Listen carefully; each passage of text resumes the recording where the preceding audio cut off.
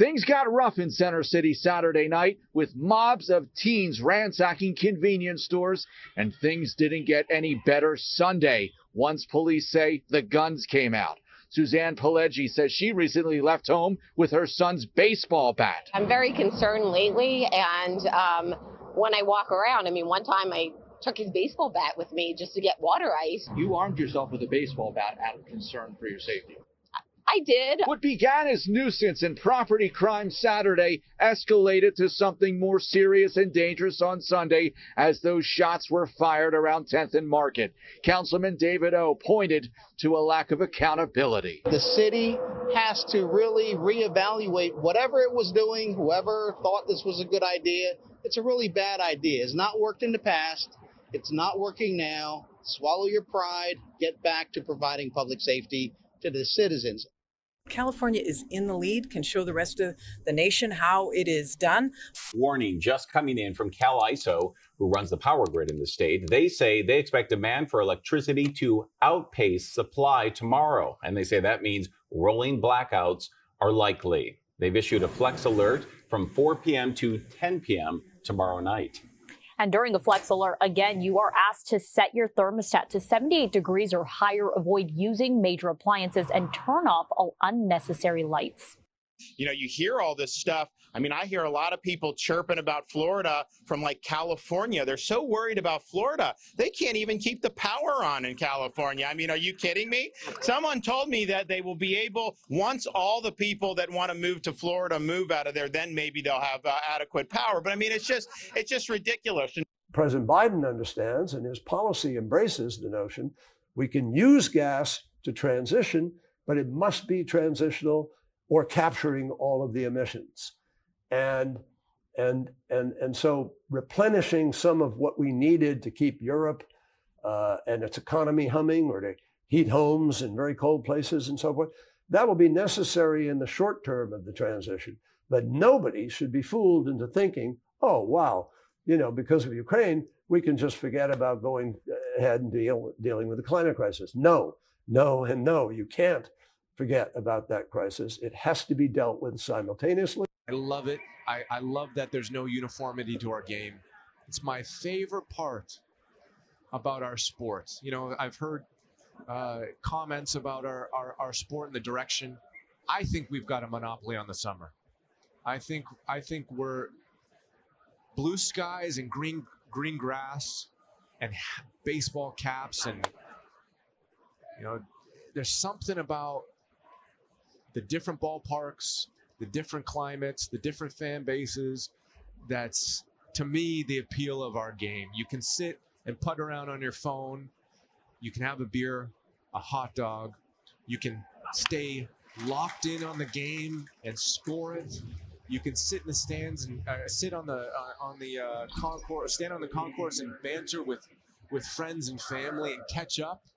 You can come late, leave early, and you can still have a great time. I love our game for that reason. So you've heard us say this, that what we see Russia's doing, and we've been very clear about this, is that they're using energy, they're weaponizing energy, and it's choosing to one of the things that has been out there, to shut down the pipeline of Nord Stream 1. If we're all in agreement that it is incorrect to say the 2020 election was stolen, what about the 2016 election? Look, I'm not going to go back to where we were or what happened in 2016. We're going to focus on the here and now. We're going to focus on what's happening today. And what's happening today is the 100th episode of the Unregulated Podcast with your co-host, Tom Pyle. And I'm Mike McKenna. Welcome back to the AEA studios. Here we are, episode 100. Nobody thought we could get to 100, man. It's just a bit of a lark that got out of hand, like so many things in my life. Oh, boy. So in the clips today, we heard from Secretary Jenny that California is, of course, in the lead. Yeah, the thing I don't understand about that? She said it like 3 days ago. They were already 5 days into their flex alerts. I'm like, what in the hell? Does anybody at the Department of Energy not know anything anymore? Yeah, and then, of course, We haven't heard from him in a while, so I thought I'd throw in a little special envoy, Carrie, reminding us that gas is merely a transitional fuel, and don't be fooled. Don't be fooled. Yeah, let's Nobody should be fooled. Let's stop and talk about that for a second. You know, first off, every time he talks, I understand our defeat in Vietnam a little bit better. You know, he's a frontline officer. You sort of understand what happened. That's thing one. Thing two is natural gas has now been a transition fuel for 20 years. I've been listening to this rhetoric for 20 years. We're going to get into energy. At what point does it stop being a transition fuel and just become like, that's it? It's a fuel. The American Energy Alliance, without talking about a little bit about energy, I got a few, tidbits. One other thing, right? That thing in the opening with the lady from Philadelphia, I had to take a baseball bat to get water ice. That had to be the most Philadelphia sentence ever uttered in the history of Philadelphia. Well, and you know, we'll get into this too. Maybe, maybe not. But like, why in the hell aren't the Republicans talking about law and order?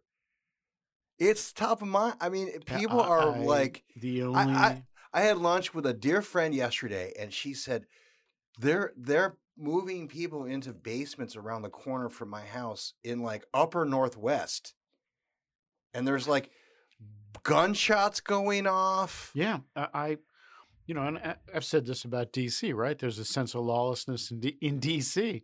The thing that happened in Memphis last night, right? You probably missed it. Guy just drove around Memphis shooting place up, killed like 4 or 5 people, wounded another 4 or 5 people. Took the cops like 6-7 hours to track him down.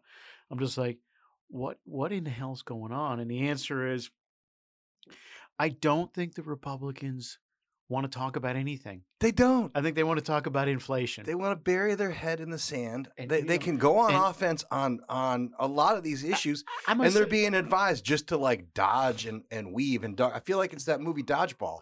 You know what I would do? Honestly, and I'm going to start writing about this every time I get a chance now.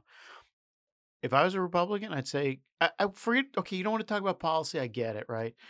But at least talk about the things you're going to vote on. Like, we're going to go back and we're going to vote to turn those 87,000 IRS agents into cops.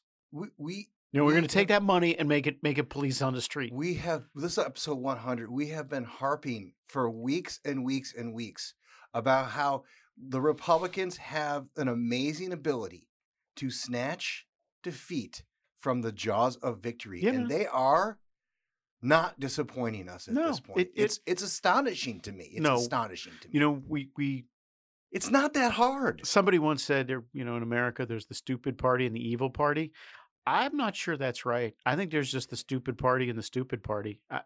This is were I running for office, I would seriously talk about crime and the economy and education every day. That's it. Those are the 3 things I would talk about. And I'd just be like, hey, you enjoying this? Because, think about, Eliza Fletcher, right? That poor lady who got abducted and killed in Memphis. The guy who killed her, or the guy who's accused of killing her, out, early release for good behavior. Early release? This is crazy talk. And I realize I'm speaking now as a veteran of the 1988 campaign, where I don't want to say we discovered Willie Horton, because we didn't, because Al Gore discovered Willie Horton and used it against Dukakis first, but we picked it up, we gave it to people, and it was a perfectly legitimate thing to do. Your decision to let this guy go resulted in the death of somebody. Oh, that's racism. Again, I wouldn't feel any worse if she was Hispanic or black or Asian or whatever. She'd still be just as dead, and that guy would still be running around on the streets. I'm with you. This law and order thing is powerful. I don't get why we're not talking about it. Okay, so I found out also that Karine Jean-Pierre, I didn't realize that you could get really nice suits from the Nordstrom pipeline. The funny thing, the terrible thing about that is that happened at yesterday's stand-up at noon, and it's like 10:35 here at recording. She still hasn't said, hey, yeah, I goofed on that. Sorry. No, it's okay. It would have been one of those things. People would have been like, yeah, no, I get it. She totally. didn't goof either in 2016 when she tweeted that the election of the Georgia governor was illegitimate and also implied that the election of Donald Trump was illegitimate. Well, she's an But election. we're focusing on what's happening today. She's an election denier. So's Al Gore. So's Hillary Clinton. So's Kamala Harris. All of those guys are election deniers. So when the president talks about election deniers, he probably wants to be a little more circumspect. All right, announcements. I want to do some thank yous. So do I. See you first. This is the 100th episode of the Unregulated Podcast. I would like to thank the board of my beloved American Energy Alliance and also the good folks at the Washington Times for co-sponsoring this, whatever this thing is. That's the saddest shining of an apple I've ever heard. I'd also like to thank our producer, Alex Stevens. Why, he's done nothing. Who has to listen to us not once, but then edit us. And then probably... It's a privilege. He should pay us. Okay, and then all of our listeners, obviously. It's a small... It's a huge following, universe. but it's a core, small and deeply disturbed following. Hillary, Dan, Lou, Mike, Teresa, Steve, cousin April. I know you've got a list of thank yous also. And then finally, I'd like to thank you, Mike, for going along on this roller coaster ride with me. It's been fun. Does that mean I got to thank you now? No, you don't have to. Okay. You're your own man. It's America. I'd like to indict you for coming up with this idea and making me do it. Yeah, I think of everybody. Did you get Barbara? Did you get Barbara? I didn't get Barbara. I knew you were going to get Barbara. Okay, Barbara. I wasn't leaving anybody Did you get out. Hillary? I was saving some Did you get for Hillary? you. I did. Okay, good. I also want to add Rob and Frank in Houston, our outpost in Houston, Janet, Janet's in D.C., but we don't want to be any more specific than that, do we? Shannon also in D.C. and Margaret also in D.C. So, and then last but not least, I'm going to use his last name because I know he wouldn't mind. Richard Chalky, right? Who has been a good friend since I was in the White House and up until now. So, there's that. What else you got? I got one other thing. One other announcement? Yeah. Go ahead. It happened right before we went on air. Bernie Shaw died. Oh no. Yeah. Yeah, 82 years old. Former Marine, author and administrator of the single greatest question in the history of presidential debates. The anchor of the world. Of the Gulf Wars. Yeah, back when CNN used to be something. Yeah. I mean, we used to sit around in the fraternity house and drink beers in the afternoon and just watch the coverage. Well, so Bernie asked the great question at the top of the third debate with Dukakis, and oh man, if I'd known you were going to do this, I would pull it up. I'm sorry, I literally just picked it up on it. We'll get it. We'll find it for next week. Yeah. And he asked right out of the gate, first question with Dukakis, hey, you're against capital punishment. Suppose somebody, busted in and raped and killed. I remember he lived first. Kitty. It's not just the response, but the visual. Yeah, well, the visual is, no emotion whatsoever. So Bernie's getting into the question, and Mike is, Dukakis, Governor Dukakis, is just sitting there like, what? And gets the end of the question, says, if that happened, when you want to kill the guys, and when you want those guys dead, right? And Dukakis kind of launched into a talking point on it, at which point, even Vice President Bush, the time Vice President Bush, was like, he kind of eyeballed it, gave him a side eye, lost the debate right there. Like, what the hell? We're all sitting there in headquarters, like, I guess we should start thinking about what jobs we want because this thing's over. It was that the same debate where he asked. It was Bush, only about 10 days out from the election. I mean, it wasn't same debate where he asked Bush, is there anything about his opponent? That was the second debate, I think. Is there any, Mr. Vice President, anything about your opponent that you? I like the concept of a Dukakis family. That was all HW could pull out on that one, right? So I'm sorry about Bernie, and I think I bored everybody with my Dukakis story. I ran across him like 15 or 20 years ago. I remember you told just me. Walking around in the Rayburn building. Yeah. I'm finally I walked up to him like, he's like, "Are you lost?" I'm like, "Governor, can I help you at all?" And he's like, "Well, I'm going to." He was going to somebody in the delegation's office. He got turned around a little bit, and I walked him to it. Who would it have been? I don't know. Richie Neal probably. Anyway, he and I chatted for a bit. I told him that I worked on the 88 campaign, and I part of me is like, maybe I should apologize for the fact that we ran him over a couple of times. But I'm like, no, Yeah, he's over it. no. All right, this day in history. Ready? Sure. 1504. 1504 today, September 8th. 1504. The St. Bartholomew's Day Massacre in Paris. No. Okay. What do you got? This was the It's like 1600. It's the only thing I the got. day that one of our most beloved works of art was unveiled. David. That is correct, sir. The Statue of David by first name only Michelangelo Buonarroti. Buonarroti. Unveiled in Florence's Piazza della Signoria.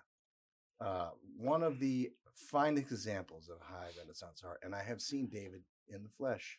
I haven't. It's a big dude. Yeah, I imagine. And his replica, where he was, is outside of he's inside, obviously. But yeah. 1664. I threw this in for you, sir. 1664. London burns to the ground. No. New Amsterdam becomes New York. Oh, New York. Yeah. The Dutch 1664. Peter 64. Stuyvesant. Yeah, that should have been the surrendered New Amsterdam, the capital of New Netherland, to an English naval squadron under Colonel Richard Nichols. Of course, the Dutch claimed New Amsterdam and purchased it from the Manhattan tribe for a mere $24. $24, yeah. And you know, to this day, nobody believes this until you live in New York. To this day, the Dutch presence in New York is powerful. Very strong. It's powerful. Yep. They still have a huge chunk of the money, Yep. real estate, all of it. Oh yeah. I mean, they are careful, business-oriented people. Oh, and by the way, for those who don't realize this, and there was no issues with permits at the time, New York was flattened. Manhattan was flattened. It was a hilly. Let's hope so. Mountain, small, lots of little rolling hills everywhere on the island of Manhattan, and they decided to level it, make it perfectly flat to create that grid. So I mean, right down to what's his name, the last mayor, right? Okay, Wilhelm de Blasio. 1974, September 8th. You probably can guess this one. 1974. Gerald Ford pardons Richard Nixon. Boom! You nailed it. Yeah. A mere 8 days after Richard Nixon, the first American president to resign. First? Yeah. Was there a second? First and only. Okay, fair enough. Just wanted to just check. Ford was the first president who came into office through appointment. Yes. Having replaced Spiro T. Agnew. Yes, thank as you. VP 8 months prior. Thank you to the 25th Amendment. And was not reelected, of course. And everyone knows that President Ford put Chevy Chase on the map, pretty much. And Jim Baker. I don't know if that's good or bad, but not we'll good. see. I got a date for you. This date. You want it? Yep. 1565. 1565. I'll give you a hint. The city of St. Augustine was established That's in the United correct. States of America. There you go. Winner. Ding, ding, ding. All right, I have one more. Lay it on me. 2022. I don't know how the 100th episode of Ding, ding, the most ding. questionable podcasting. Yay! All right. 100th episode, baby. Okay. It's the worst music ever. We have a gift sitting here from a listener. I will the listener will remain unnamed. Or it could be a bomb. I want you to read the envelope. We have not read this. Could be. We have not read this. I feel like Geraldo about Read to it out open while up. I open the box. It is an unopened box, ladies and gentlemen. Celebrating the 100th anniversary, the 100th episode of the Unregulated Podcast from Teresa and Lou and your we have Brink fans, and it is it is a great big huge bottle of Jameson's whiskey and a smaller bottle of limoncello from. I have a feeling he wants you to have the Jameson. He should want me to have the limoncello. Wait a minute, heritage. there's more? There's more. There's more, and it's some bottle of Emerald Macallan. Oh my gosh, and another one. God, Lou, how much do you think we drink? Lou knows me really well. This is gonna something. A very nice bottle of cognac. Oh, that's what that is. That shows you how low class I am. I don't even know what the hell that stuff is. Very special old pale VSOP. Sorry, I should have guessed that. Thank you very much, Lou. That's extravagant. Teresa. That's extravagant. You know what we're gonna fans at Eprink. You know the good news is we're gonna use this to we're gonna use this as a foundation for our Christmas parties bar. So absolutely, and you'll all be invited. All of our listeners will be invited. Really? Yep. Okay. All right. Topics this week. I wanted to start with and get it out of the way because it was disgusting. Here, let me play a little clip. And with ourselves, too much of what's happening in our country today is not normal. Donald Trump and the MAGA Republicans represent an extremism that threatens the very foundations of our republic. Now, I want to be very clear up front. Not every Republican, not even the majority of Republicans are MAGA Republicans. Not every Republican embraces their extreme ideology. I know, because I've been able to work with these mainstream Republicans. All right, that was an excerpt from President Biden's equality. What was it? With the battle to restore the soul of the nation? A battle for the soul of the nation. Yes. In Philadelphia with ominous red colors in the back and Marines in full uniform. It was one of the more horrifying moments in American presidential history, perhaps. It was. And also, who are Republicans? It was unfortunate. It was unfortunate, and I'm confident that if he had to do it over again, he wouldn't have the ominous red background, and he might stop shouting. And the other thing is, of course, it's all about dragging Trump into the election. Same as the FBI raid. I've concluded the FBI raid in Mar-a-Lago wasn't actually to find anything. It was just to drag him into the middle of the election, right? Because special nuclear codes. It turns out those weren't there. Well, this, that, and the other thing. Basically, you're going to find out he took a bunch of the guy's medical and legal records. Yeah. So, but there's it's all of a piece. I will say this: whoever's running the presidency now, and I don't know who it is. I assume it's Mr. Klain, but who knows? Whoever's running that thing now, they're the ones who probably should be watched as threats to the republic, because you can't have the president say stuff like that on a prime time. I mean, it was way out of bounds. It was just totally out of bounds, and it was completely unprovoked. I mean, there was no specific thing that did it, right? It wasn't. But they've been planning it for months. Oh, brother, that should scare everybody that they planned something like that for months, and it still looked as bad as it was. And the funny thing is, hey, we're going to have optimism in the speech too. How do you accuse 1/3 of American adults of being fascists and then have some optimistic to say about it? Absolutely. All right, I want to play 2 quick clips from our press secretary. The new attention on the MAGA Republicans. You tweeted in 2016 I knew this Trump was coming. stole an election. I was waiting, Peter, when you were going to ask me that question. Well, here we go. You tweeted Trump stole an election. You tweeted Brian Kemp stole an election. If denying election results is extreme now, why so let's be really clear. That comparison that you made is just ridiculous. I have been well, you're asking me a question. Yes. Let me answer it. And you said it was ridiculous.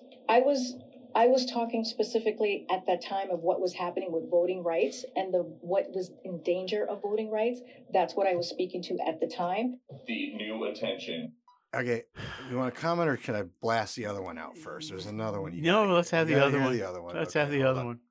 And again, we see majority of Americans who disagree. And so when you are not with where majority of Americans are, then, that is extreme. That is an extreme way of thinking. I'm not going to, that's what I have for you, Phil. Yeah. There we go. What's to say? I don't know. I don't know. See, that's the problem with calling everybody fascist. There's only one place. If you're not in the majority, you're extreme. That's right. That's where we are now. That's right. Where the Democrats and there's only one place to go from either of those positions, and you know where it is? it's to violence. There's no other place to go. You can't negotiate with people who you've just put in that corner. And that's why a president shouldn't say stuff like that. And that's why his slow-witted press secretary shouldn't say stuff like that. Yeah. Because it puts everybody in a bad spot. Well, if you're not talking, you're shooting. Those are your two choices.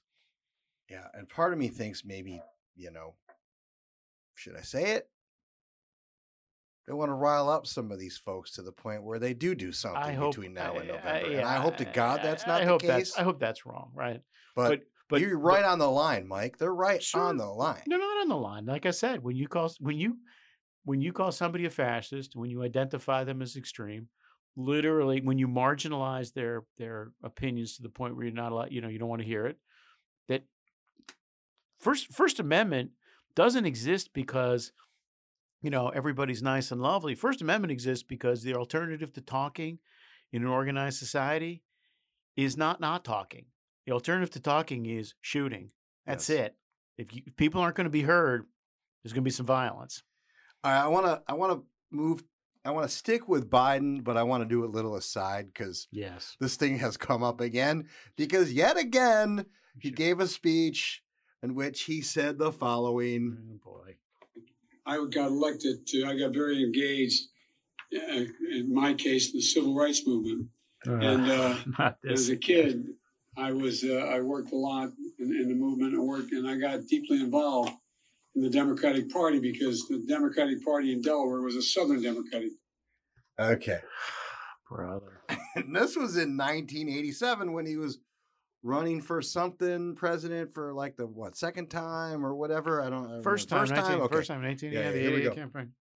During the 60s, I was, in fact, very concerned about the civil rights movement. I was not an activist. I worked at an all-black swimming pool in the east side of Wilmington, Delaware. I was involved. In what they were thinking, what they were feeling. I was involved, but I was not out marching. I was not down in Selma. I was not anywhere else. I was a suburbanite kid who got a dose of exposure to what was happening to black Americans. When I, in my own city, worked there, the only white employee, is the only white lifeguard in this 13 or 14 lifeguards, to find out that many of these guys lived in that city their whole life, a small city, and never knew a white man. It was a revelation to me. Okay, so which was it? He was very involved. Or I'm not involved. Or I wasn't marching. I wasn't in Selma. I wasn't anywhere else. I was just hanging out at the neighborhood pool. Do you want me to? That's why I bring it up, sir. Yeah, let me give you what's going on as best I can tell. He's like a lot of old people. The first thing that goes is the timeline, of course, and then the second thing that goes is the line between what actually happened and what I wanted to have happen, and I think we're in that second line now. The timeline has been scrambled, and now we're starting to get to what I wanted to have happen is what in fact happened. So, yeah, it's going to be a great second term, ladies and gentlemen. That's all I can tell you. Okay, all right. So I'm going to move on to one race, U.S. Senate race in Pennsylvania. We talked a little bit, or there was a clip earlier in the show about the stuff going on in Pennsylvania. Here are a couple of excerpts from the candidate for Senate, John Fetterman. Please understand the stakes in this race. Send me to Washington, D.C. so I can work with Senator Casey, and I can champion the union way of life in in D.C. Thank you very much, and it's an honor. I live 8 minutes away from here, and when I leave tonight, I got 3 miles away, Dr. Oz in his mansion in New Jersey. You've got a friend and you have an ally. Send me to Washington, D.C. Thank you very much. Thank you. What is wrong with demanding for an easy, safe kind of their income, a path to a safe place for them to win, to work? I'm not laughing. No, and you know, I'm not laughing. It's the same with the president. You these people. The guy is sick. He had a major stroke. What the hell are they? Why is his wife or his? I said the why same are thing his about loved ones? Jill? Like why are did his she do loved this? ones letting him do this? That the United States Senate and I mean this with as much respect as I can manage. It just really isn't that important. It's just not that freaking important. And yet this guy is like, well, it is and maybe it's him. if- I don't if- know. Maybe it it's is him. important if you want to ram, It's fundamental transformation down our No, throats. brother, that's too. right? It's too late for that stuff. There's no fundamental transformation going on anymore. We're just shipping money to rich people now. Get with the program, Tom. Well, to ask the chips lest guys. you think we are just piling on here. This is a clip from CNN and Michael Smerconish, who's not known as our Important background on Smerconish. We're going to Pennsylvania here. Important background on Smerconish, right? He's a Penn guy, Penn undergrad, Penn law. He's a Philly guy, so he knows what he claims to be middle of the road. We know he's, the road veers left. It tilts a little bit to the left, but yeah. Here, let me play this clip. It's fair to wonder whether Fetterman is 100% or whether he's going to make a full recovery from that stroke that he had 3 months ago. He's really been shielded from the media thus far. One of the interviews that he did was with closed captioning. He's done 2 public events. He spoke for about 10 minutes at one of them and 4 minutes at another. So, people rightfully, I think, want to know, how's he doing? Not well. Yeah. Is the answer. I'm concerned about this part, obviously, but I think I'm more concerned about, and honestly, this is being discussed, but what's not being discussed is he wants to eliminate. Yeah, he's crazy. He wants to let everybody out of prison. Yeah. He wants to eliminate life without parole. Yeah, he wants to ban fracking in Pennsylvania. He just practically destroyed the town. Yeah, that Braddock. he was in Braddock, the town that he was mayor of. Yeah, Braddock, Pennsylvania. Yeah, This is not a guy who is good for the state of Pennsylvania. he's not even aligned with the state of Pennsylvania, right? I mean, look, right, parole, fracking. He was a terrible lieutenant governor. He's been a terrible lieutenant governor. He's a terrible mayor. His parents paid for his life until his taxpayers could take over, is the bottom line. He's a Harvard punk pretending to be something else. So, the stroke thing probably saved him from about 2 months of really hard, ugly campaigning directed at him, right? Because Oz now needs to be a little gentler. The reality of it is that, and I called this last week, I'll re-up it now. Oz is going to win this race because Fetterman is just way out of whack with where Pennsylvania is. Yeah. All right. Well, we've got how many days left? 60. 60 days. Let's see what Oz can do 60, here. 60. And by the way, I'm not enamored by his staff at this point. So, well, Fetterman's agreed to one debate. My guess is he's going to back out of that at the last minute. But Oz finally has his footing. He's got money coming in. I think Fetterman is going to lose. Like I said, I think he's going to lose that race.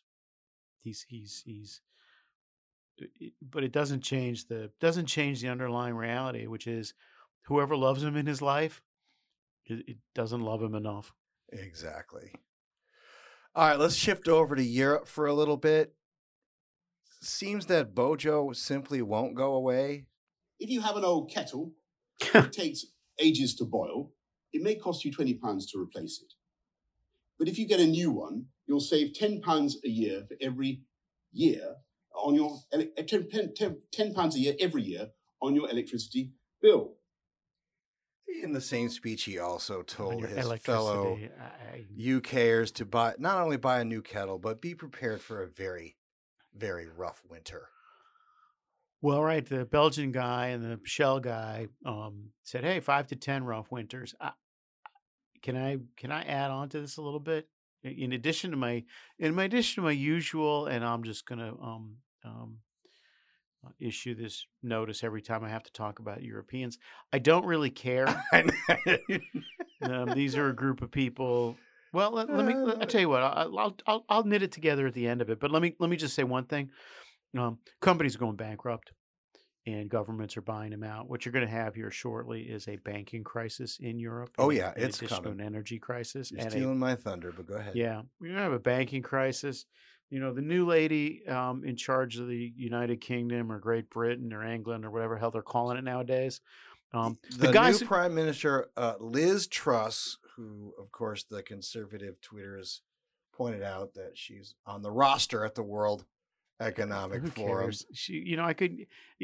So she keeps talking about, hey, we're going to do some fracking and blah, blah, blah. Yeah. This is from Zero Hedge. UK Prime Minister Truss plan for consumers quietly rescues energy traders, provides open-ended bailout for utilities. Well, they have to. They have no choice. And says, yeah, by the way, we can reinstate fracking. Of course, the problem that's easier said than done. They're not going to reinstate fracking. The problem is that they put a price cap on it, and somebody's got to pay for the money, and somebody's got to pay for it, and that means the government.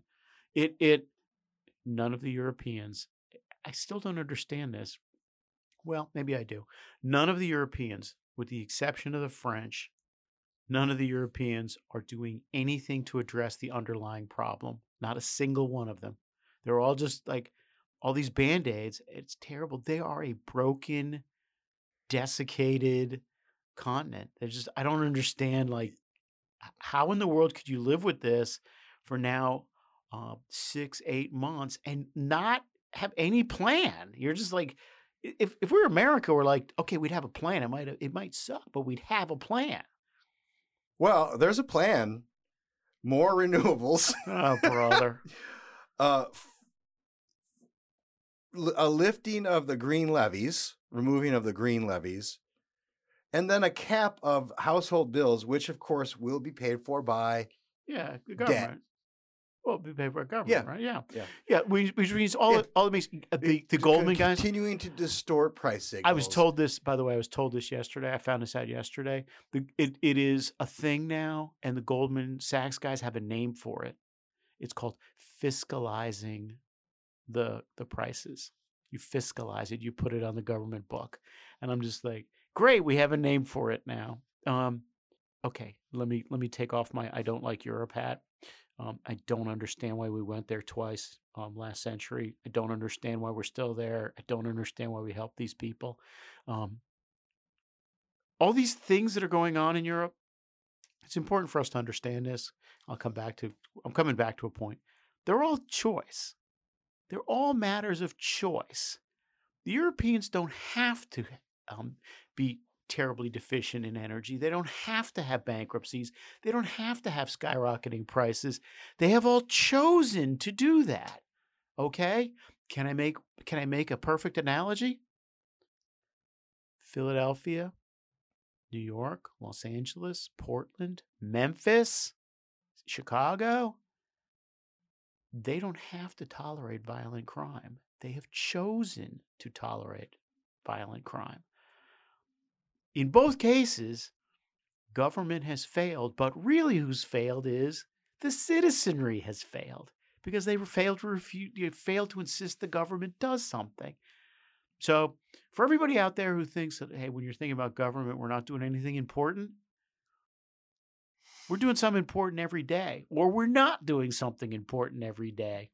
It depends on what they're allowed to get away with. Exactly. Right. Exactly. And the fact that the Europeans are just heading towards this abyss and just don't seem to care. The death spiral of subsidizations and interventions in energy markets. How does this story... Okay, let's see how it's going. In Germany, this is from Bloomberg. Oh. Germany, this is from September 5th. Germany keeps its nuclear plants alive as EU seeks crisis fixes. Germany moved to keep 2 nuclear plants available this winter in a policy reversal. In a hastily arranged call, German Chancellor Olaf Scholz and French President Emmanuel Macron made an energy pact to help each other through the winter. Beep, bop, bop, blah, blah, blah. So they aren't going to phase them out immediately after all. But of course, much like John Kerry, it's inevitable. The transition is inevitable. But here's the Here's the kicker in this article. The largest source of electricity in Germany right now is coal. Oh, yeah, sure. 29, nearly 30%. They have spent nearly 500 billion euros transitioning to wind and solar. What's that, like $87? For the last 20 years, 500 billion euros. And now Germany gets more, still gets more of its electricity. Well, in all fairness, from coal. In all fairness, the United States spent $850 billion in the last 17 years, and we get the same amount from we legacy get the same fuels. amount from wind, coal and natural gas. It's just inverted. Yeah, we get the percentage is the same. We get the same amount. Right. We get the same amount from legacy fuels, and we got emission reductions to boot. I'd like to. The only difference between our lousy energy policies and their lousy energy policies is that we embraced fracking, and we figured out a way. Everybody made money off it, and so we embraced it, and so it worked. And if we didn't have fracking, what would we look like? Yeah, and if we had fracking, but it was on federal lands, it wouldn't exist. It wouldn't exist because it wouldn't exist. The Wall Street Journal recently showed a list of the leases. Harry Truman. 0.09 or 0.9%. Yeah. Something along those lines. It's lowest. I mean, practically zero leases. Lowest leases since Harry Truman. Since Harry Truman, which, by the way, Harry Truman didn't lease it because nobody needed it, right? Because West Texas was still pumping, pumping.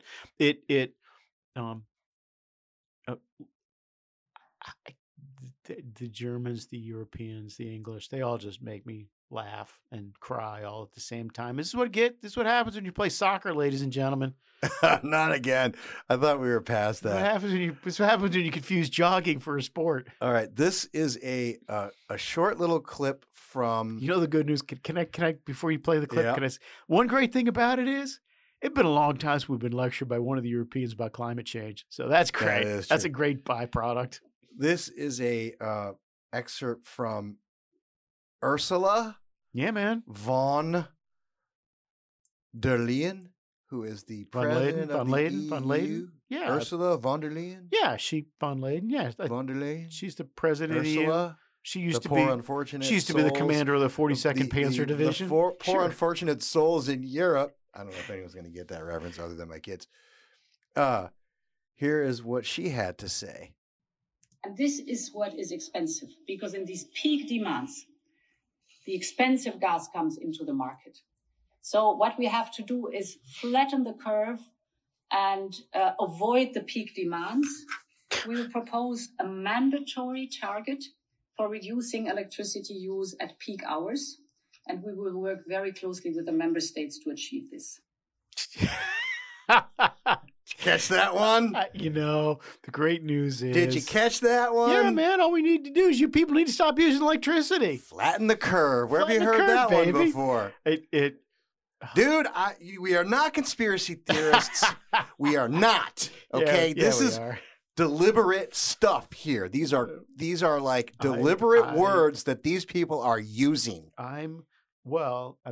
These are climate lockdowns, baby. Well, they are getting to that, right? I mean, they're trying to control thermostats and all this other stuff. The great thing is when people speak with a German accent, everybody sounds like a deputy commandant of a re-education camp. We will flatten the curve, or the Panzers will show up again. He's just like, all right, lady, whatever. I am telling you, it is just. The funny thing is, how come the president can't call those guys fascists? I mean, they really are fascists.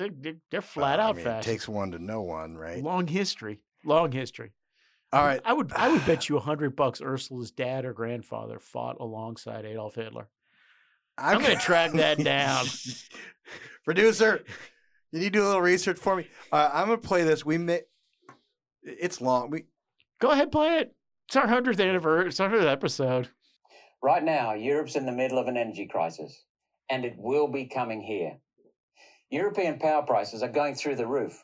One British cafe's power bill went from 17,000 Aussie dollars a year to $93,000 a year.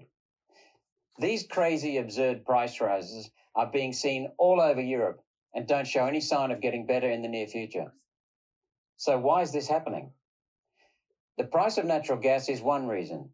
Europe relies on Russian gas. Sanctions and the war have seen gas prices skyrocket. Yet there are dozens of ways to create electricity.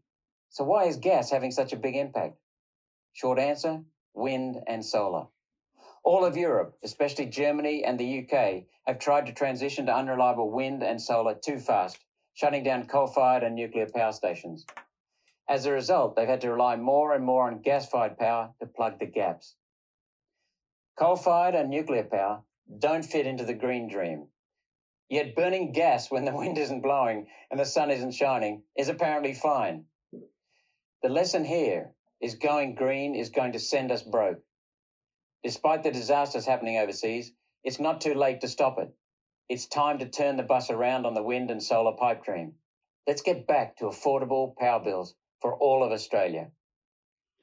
That was Malcolm Roberts. At least there are some folks out there that are starting to push back on. Of course, this business, the Australians right? don't play soccer. So they're almost Americans. So anyway, that I played that because it was a nice encapsulation of what's happening out there, and I hope that they don't screw it up in Australia like they're screwing it up in Europe, like we're trying to screw it up here. But we'll see what happens. Yeah, man.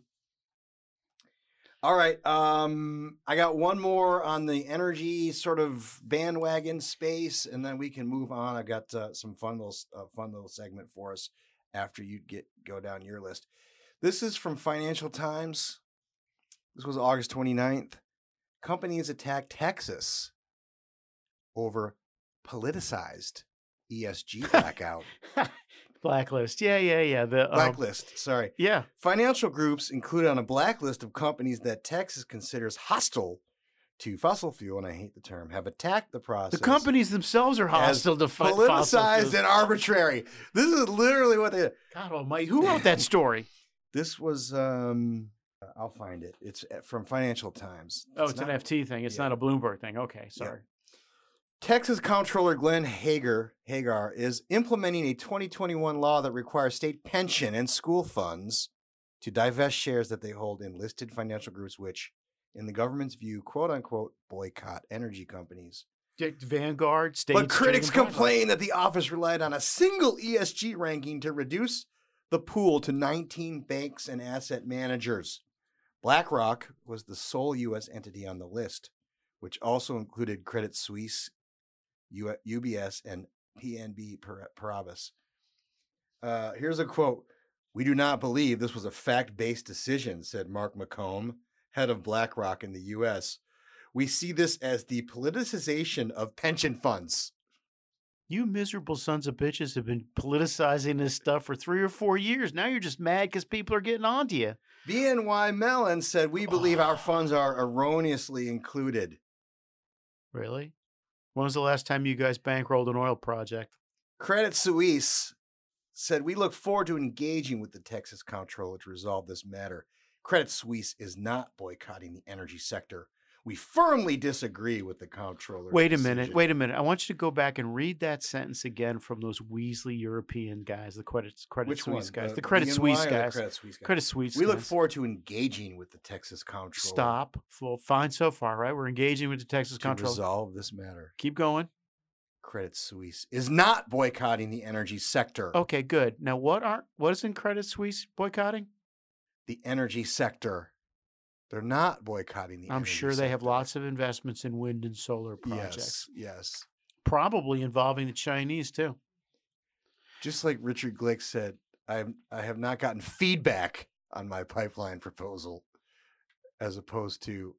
We live in a terrible, terrible world Yes. full of awful, Anyway, awful people. I find it ironic and funny, if it weren't so sad. Good for that Texas.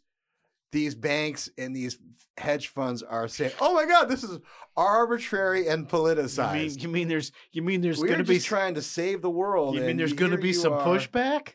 messing around. All right, I'm going to save predictions for last. We got a request for the 100th anniversary, 100th episode, to do some predictions. So I'm going to have We you did? rattle off your list. I just have one thing. That I wanted to talk about. It also involved predictions. Who's gonna play in the Super Bowl? That was one of mine on the list. Oh well, I'll do it. Well, we'll do it when we get there. All right. That's all it right. for me. Okay, predictions. This is how this is going to go. This is how this is. I'm going to rattle it off, This is how and this is you're gonna going to go. give me your predictions, and I will decide if I want to give mine. That sounds fair. Okay.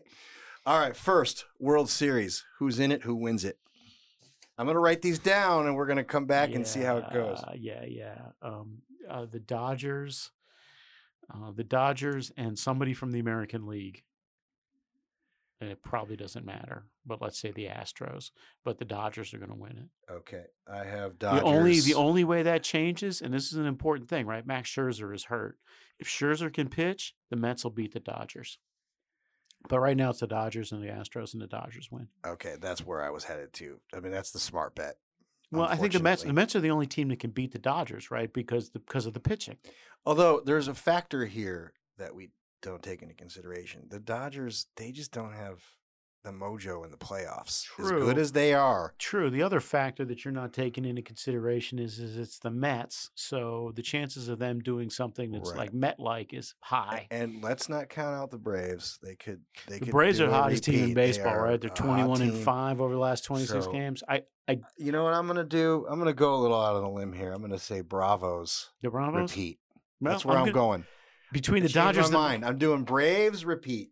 I'm going to stay with the Dodgers, although I'm going to root for the Braves. And Steve's going to be really happy that I said that.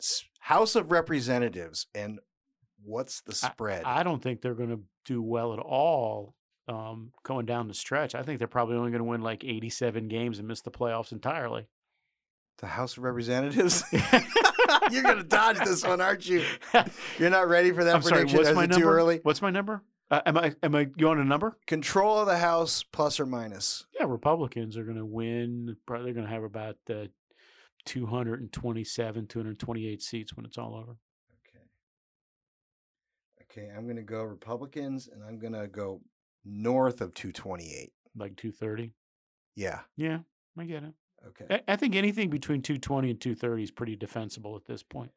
Okay, so if that is indeed the case, then who is the next Speaker of the House of Representatives? Ooh. Not who you want it to be, but who is it gonna be? There's a bunch of people who've signaled that they will not vote for Kevin McCarthy. There's not an equally large. There's a much smaller group that's indicated they're not going to vote for Scalise. I'm going to say Scalise, but I'm going to tell you right now, it's going to probably be an open thing. It's going to be a bit of a bloodbath. Yeah. Yeah. All right. And I would not be surprised if we get a name that comes out of left field and catches us by surprise. And I'll give you. It won't be Jim Jordan. His time has come and gone. I'm not thinking about somebody like that. I'm thinking about like somebody like Kathy McMorris Rogers would not amaze or surprise me, right? A candidate who to stop the bleeding. Kind of like a Hastert type deal, like 9th, 11th hour, just avoid all of this stuff. Stop the bleeding. Put in a, let's just do it. placeholder person or whatever. Yes. And under those circumstances, you have to figure that's likely to be a female member, which means just as a practical matter, Elise Stefanik or fair enough. Or McMorris Rogers. I'm gonna. And you know what? I really don't think speaker's that important a gig that I really worry too much about it. I'm much more concerned about who's going to wind up with the committees. I'm also concerned about who's going to wind up with oversight. And I know McCarthy's staff already has an oversight person who's supposed to be babysitting and coordinating everybody else's oversight activities. I worry about that spot. that alone should be a disqualifier, because that goes against what we've been talking about, which is we got to push the power back down. So to the committees. Yes, absolutely. Yeah, of course. Puppet committee business. Yes. All right. Unless you're in favor of successfully dodge the prediction of the Speaker of the House. Senate. Hey, how come you get to U.S. dodge? Senate? I think the Republicans are going to go +2. And Okay. Now, do you want to roll through that, or do you want to save that for I'm another happy to roll episode? through it if you want me. All right, let's go for I'll it. do it real quick. There's lining up to be 5 races that are going to be material, I think. Georgia, Nevada, New Hampshire, Arizona, Pennsylvania. Am I at 5? That is 5, sir. Yeah. I think the Republicans are probably going to win 3 of them. I'm going to say I'm going to say you pick Georgia, Nevada, and Pennsylvania. If you ask me to pick the 3, those are the 3 I'd pick. But I think that we're going to be. There's a pretty good chance we're going to win Arizona and Nevada and Georgia and Pennsylvania. I just worry about Arizona. It's just too weird. It's just a little weird volatile. state. It's a little volatile. Always been a little quirky. It's a little Republicans volatile. don't do that tremendously well there. Those are all fair. Those are all fair statements. It would not. Let's put it this way. It would not amaze me for the Republicans to go +1 or +3, but I think +2 is the middle course. I think I'm leaning in that direction. I'm just sad by it though, because we should be talking about. Like, if they had done it right up to this point, we should be talking about a lot. We should be much happier. You forget. Everybody forgets that the math is terrible on this one. It's like, what is it, 22-12? Yeah. So, the math is not good this year. Math next year, the math next cycle is better. All right. Okay. So if that happens, majority leader. The framers were really super smart about how they moderated. They were, but they're just impulses. old, antiquated, washed up. The more you live with the process, just terrible. the more Like, a different time. Yeah, we gotta update the Constitution. We do need to update it, but I don't mean it the way they mean it. I feel like we could repeal a couple of those, like the one where direct election to senators comes into play, but that's always been my pipe dream. Okay, majority leader. Let's roll real quick. Majority leader of the United States Senate. In a Republican Senate. Senator McConnell, for as long as he wants that job. All right. I was going to say the same thing. That's an easy one. Pennsylvania governor. Although, in all fairness, Senator McConnell has not had a great end of session here. Sorry, Pennsylvania senator? Pennsylvania governor. Oh, I got to get back to you on that. All right. We'll hold on. That's a close one. I'm going to have to take a look at some data. Arizona governor. Oh, I think Lake's going to win. You think so? Yeah. I'm going Kari Lake also. I want to play this clip. This was floating around the Twitterverse this week. This was in response to a question about questioning election results. Yeah. Hold on. You said you feel like Joe Biden is dividing the country, but do you feel like Donald Trump is doing the same by falsely telling people that he won that election when he lost it? How does that divide the country? Questioning an election where there are obviously problems is dividing the country? Since when can we not ask questions about our elections? As a journalist for many years, I was a journalist after 2016, and I distinctly remember many people just like you asking a lot of questions about the 2016 election results. And nobody tried to shut you up. Nobody tried to tell Hillary Clinton to shut up. Nobody tried to tell Kamala Harris when she was questioning the legitimacy of these electronic voting machines to stop. We have freedom of speech in this country, and you of all people should appreciate that. You're supposedly a journalist. You should appreciate that. So I don't see how asking questions about an election where there are many problems is dividing a country. What I do see dividing a country is shutting people down, censoring people, canceling people, trying to destroy people's lives when they do ask questions. Last I heard, we still have the Constitution. It's hanging by a thread, thanks to some of the work some people in this area have done. But we're going to save that Constitution, and we're going to bring back freedom of speech. And maybe someday you'll thank us for that. Yeah, that was a good answer. It was a good answer, and it's indicative of the new class, right? The new crop. This Laxalt, DeSantis, this lady, Kari Lake. I mean, they're basically not letting the media bully them any longer, and they're putting it right back at them. That's right. They're learning. They're learning from Trump to take that first step needs to be forward into a fight. Yes, and they're also learning from DeSantis to don't be afraid to push back on the underlying narrative premise of the question, right? Right, of course. Just let them have it. A tremendously healthy development. I'm not going to play the other clip I found of her, but she was asked whether if she was accepted to be Donald Trump's running mate, that she would, and she's like, something to the effect of, interestingly enough, just a few weeks ago, you guys said I was woefully unqualified to run for governor, and now I'm actually flattered that you would consider me vice presidential material. But I'm running for the governor of Arizona, for this job. And basically, where's my opponent? I'm out here talking to folks. I'm trying to earn this post, and just like basically shredded the guy, and also her opponent at the same time. So yeah, I think she's going to pull it off. Gonna win. I think she's good. She's going to win. So, but it also shows you like she's going to win. I think Blake's media savvy stuff. Yeah, I think she's going to win. I think Blake's going to win. I think it's just. I think we've seen top end Democrat in this cycle. Okay, Biden will be the Democrat nominee. When? I'm sorry. In 2024. No. I'm going to say no as well. Yeah, no. Trump will be the Republican nominee in 2024. Now you're trying to get me in trouble. We got plenty of time. We can defer on that one. Yeah, can we wait on that one? Yeah, okay. I mean, my vibe is probably not, but let's see. All right, let's do this one. Senator Manchin's political future. Senator Manchin's political future. No, the Biden guy's will name him as an ambassador to someplace. Italy? The Vatican? Yeah. Someplace. So that's it. He's done. Yeah, he could be. I can imagine that he's a cabinet secretary if that's how he chooses to go out. Yeah. So there was a WMOV radio Triton research poll out of Charleston. West Virginia's Joe Manchin's favorability is now 26% in the state of West Virginia. Yeah, he's done. 66% unfavorable, and the poll says he would likely lose theoretical matchups against Alex Mooney, Patrick Morrissey, or Jim Justice in 2024. Yeah, I was going to say he's done in Pennsylvania. He's done in West Virginia, right? Any of those guys. The fact that he loses to Alex Mooney tells you everything you need to know, right? Yeah. All right, got a couple more here. Super Bowl. Who's in it? Who's going to win it? Yeah, I think the Bills are going for the AFC. I think the Bills are going for the AFC, and I think they're going to win it. I guess I just can't. I can't weigh in on this. I understand. It's just difficult. Because I can imagine a world in which the Rams go again in the NFC.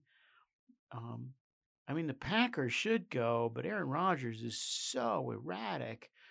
I can imagine a world in which Tampa Bay goes, but Tom Brady's eventually going to break something. And every year you bet like he's going to break something. Let's just say the Rams and the Bills, and the Bills are going to get so what they're they should finally going to should have gotten last year. They're finally going to get over Kansas City. I think so. Oh yeah.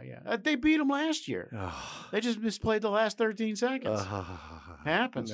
No, they didn't beat them because the score was. They had them beaten. Yeah. Okay. How about if we say it that way? All right. Will there be a 200th episode of the Unregulated Podcast with Tom Pyle and Michael McKenna? I don't know. Isn't that up to us? It is up to us. Well, it's also up to our Lord, right? That is true, for all we know, he's going to call us home. He's going to say, I've heard enough. All right. And because it is the American Energy Alliance, and because our producer wanted to have some input, what will the price of oil be at the end of the year? And what will the price of natural gas be at the end of the year? Natural gas where? In the United States. At the Henry Hub? Sure. The prompt month price? Sure. You guys got to be a little more specific about these vague questions, these vague financial questions. Natural gas price is going to be about end of the year now. I'm going to guess $8.50. December 31st, when we wake up on December 31st, $8.50 at Henry Hub. And oil, right? 8.5 national average. No, 8.5 at Henry Hub. Sorry, yeah. Pick it up in a container and walk it away from Henry Hub. Okay. West Texas crude will go off the boards at $100. I was going to say 10 and 100. I was going to just kind of make it an even 10 and 100. 10 is definitely possible, right? Definitely possible, depending on what kind of winter looks like we're having in December, right? That's the tricky part about it. We're having a bad winter. Yeah. It'll be $10. All right. We should get Lou on. I forgot to mention get Lou on for these predictions. I forgot to mention in the opening clips the jag on baseball was from Joey Votto. Yikes. By the way. And lastly, can't get a pro ball player. Get Joey Votto. Get somebody from the Reds. You're just so mean. What? I thought it was a great statement about baseball. It was a great statement. It was a great statement. It's a beautiful statement about baseball. He's a very well-spoken young man. He has a long career ahead of him in PR or sales at ESPN. Hopefully where Aaron Boone will be back someday. Okay. Last but not least, I'm going to play 2 clips. We want to hear feedback. Vote on your favorite Joe Biden clip of the week. Here's number 1. God bless you all, and may God protect our troops. God bless you all, and may God protect our troops. And here's number 2. We're putting people who have been left behind in the past or couldn't have been lifted out of anything before. We're putting people that have been left behind in the past or couldn't have lifted out of anything before. Send your votes to unregulated@energydc.org or shoot us a text. And send us a president, please. May God protect our troops. That's it. Number 100 in the books. And I am opening the Jameson. Thank you again, Lou and Teresa. That's a wrap. Number 100, baby. On to the next 100. Namaste.